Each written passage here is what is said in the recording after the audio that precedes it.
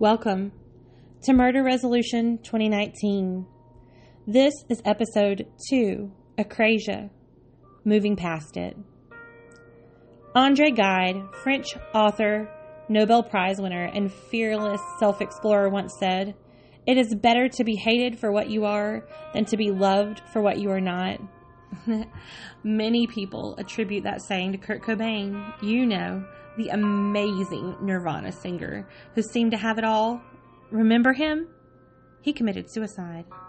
He had a beautiful wife, a stellar career, a devastating heroin addiction, long battles with depression, and a beautiful soul that was deeply troubled.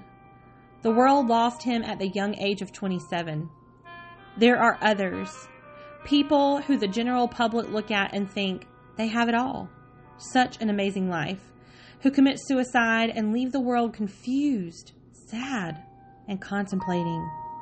People like Kurt Cobain, Robin Williams, Kate Spade, Marilyn Monroe, Mindy McCready, Lucy Gordon, Michael Hutchence, Ernest Hemingway, Vincent van Gogh, Sylvia Plath, Virginia Woolf, and Don Cornelius, some young, some old, all full of promise and talent, all achieving more than the average person, all seemingly having something worth living for. Mindy McCready and Kurt Cobain both attempted suicide at least 2 known times before succeeding. Christine Chubbuck, a 29-year-old successful news anchorwoman, ended her life on live television by saying, "And now, in keeping with Channel 40's policy of always bringing you the latest in blood and guts and living color, you're about to see another first," and attempted suicide. And then she put a gun to her head and shot, taking her own life on live television. The first time that ever happened. Sawyer Sweeten took his own life at the young age of 19. You remember him. Little Jeffrey Rowan from Everybody Loves Raymond. Hunter S. Thompson, a renowned American journalist, at the age of 67, left his suicide note stating, "Football season is over. 67. That's 17 years past 50. 17 more than I needed or wanted. Boring." After writing this note, Thompson shot and killed himself while having a phone conversation with his wife. We look at any of the names I listed, and we think, such promise, such talent, so sad. Many people have judged, and will continue to judge, people who commit suicide, but ethos, pathos, or even logos pushed aside, there is no doubt that the desire to end life exists in some of the most brilliant minds for any variance of reasons. It's a sickness. Anyone who has taken his or her own life, particularly those who were physically healthy, were battling a real and scary mental battle. The disease in their mind, whether they were physically sick, is an actual sickness.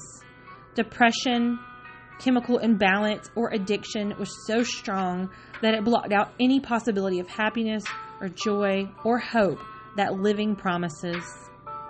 I often think Akrasia is much like many of the aforementioned people's battles.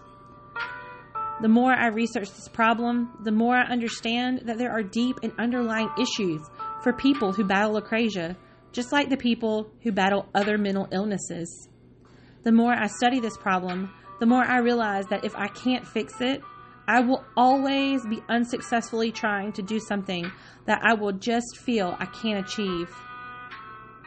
The hope that I have, that the aforementioned people didn't, is that I actually believe that my battles with Akrasia can be won.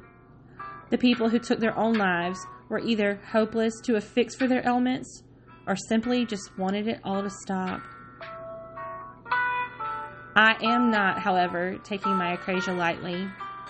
What I am struggling with is a deep mental issue that must be worked through and dealt with if I have any hope of not only tackling my Akrasia, but also of being truly content. I don't want to say happy, because I'm starting to think that happiness is a perception more than a reality. I say content because I just honestly want to feel okay with myself. Murdering this side of myself just got even more complicated. Because it is a deep-rooted part of myself, A part of myself that has been with me most of my life, and a part of myself that I don't even like. Not even a little bit. What I do have that the aforementioned people had, somehow sadly lost, is hope. I have this firm, strong current of belief that I am capable of not only truly changing, but the strong belief that I am capable of changing the parts of me that are self-defeating and holding me back. Want to know how? I'll be happy to share. Here is some of what I learned.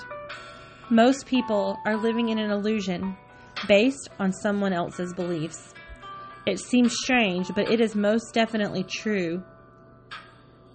It starts with our conscious and subconscious minds. From the moment we are born, our subconscious minds are completely and fully developed. This sounds strange, right? I certainly thought so. We all have a conscious mind and a subconscious mind. Our conscious mind is where we figure out all of our stuff. Our subconscious is not analytical. It doesn't have the ability to analyze and determine things. Our conscious mind only stops when we are sleeping and fully develops in close correspondence with puberty. As I said earlier, our subconscious is fully developed the moment we are born.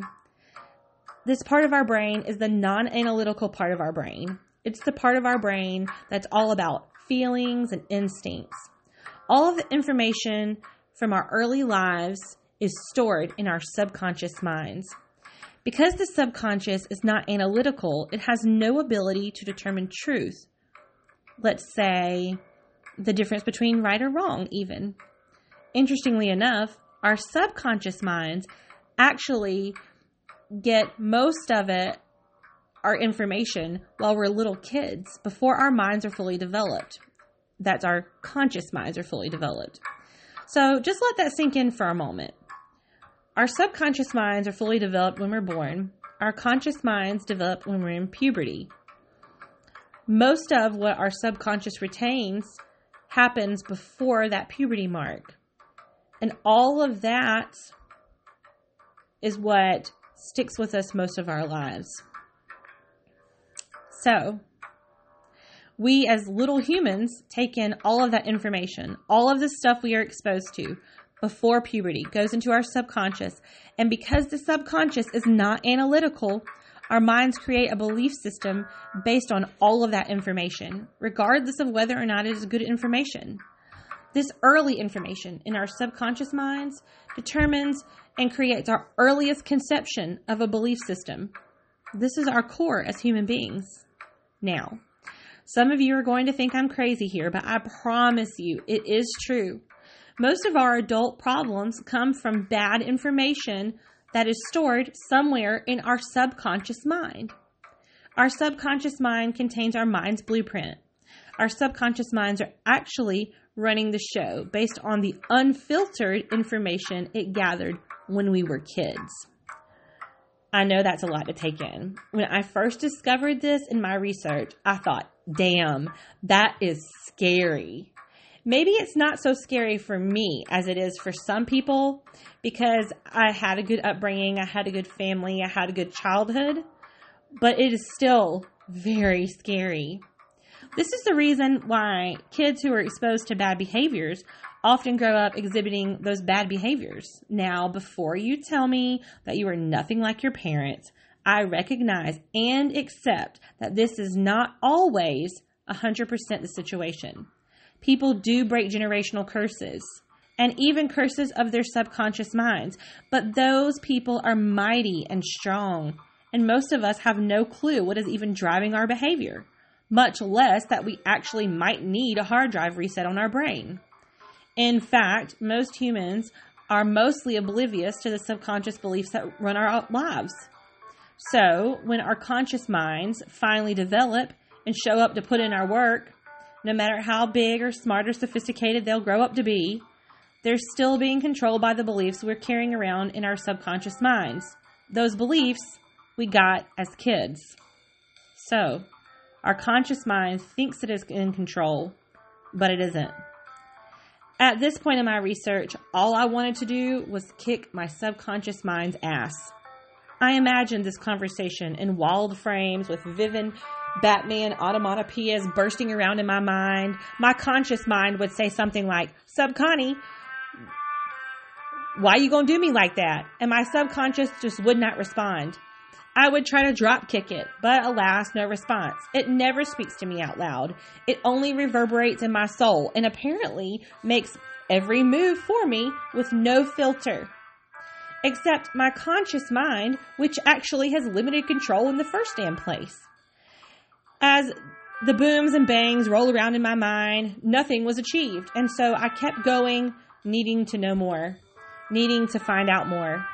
If I started to murder part of myself and then found out that that part of me I needed to murder actually came from some deep-rooted part of me that I actually can't kill and keep breathing, what am I going to do? I started getting really scared. I started thinking, what's the point? I'm doomed anyway. And then, like a miracle, I found out that I wasn't doomed after all. This murder might not go as planned, but it might actually be better. Like on the soap opera, when Juan dies and we all cry and can't believe he's dead, only to have him resurface 5 episodes later as Raul with no memory of when he was Juan. You know what I'm talking about. That plot twist that kind of has your mind reeling for days. Well, that's what moving past this Akrasia is about to feel like. If you like plot twists and turns, I hope you'll stick around for my next episode. As it turns out, we will start there with more on your subconscious and conscious mind and how to soap opera plot twist the hell out of what you think you might not be able to change. Thanks for listening. Peace out. Oh, and as always, peace, love, and murder.